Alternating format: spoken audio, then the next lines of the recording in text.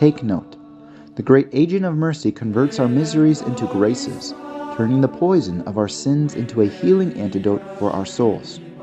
Tell me, then, what grace will do to heal our afflictions, soften our crosses and persecutions that we have to suffer.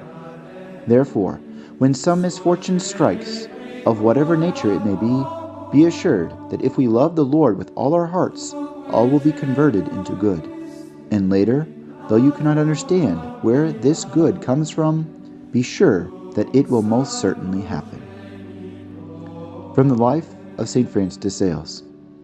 At the beginning of 1592, we find our saint proceeding on a journey of devotion and culture that finally ended in his courses at the Athenaeum of Padua. As Francis passed through the principal cities and sanctuaries of Italy, God worked miracles in preserving the life of our future apostle. This trip left in his soul the most pleasant impression and dearest memories.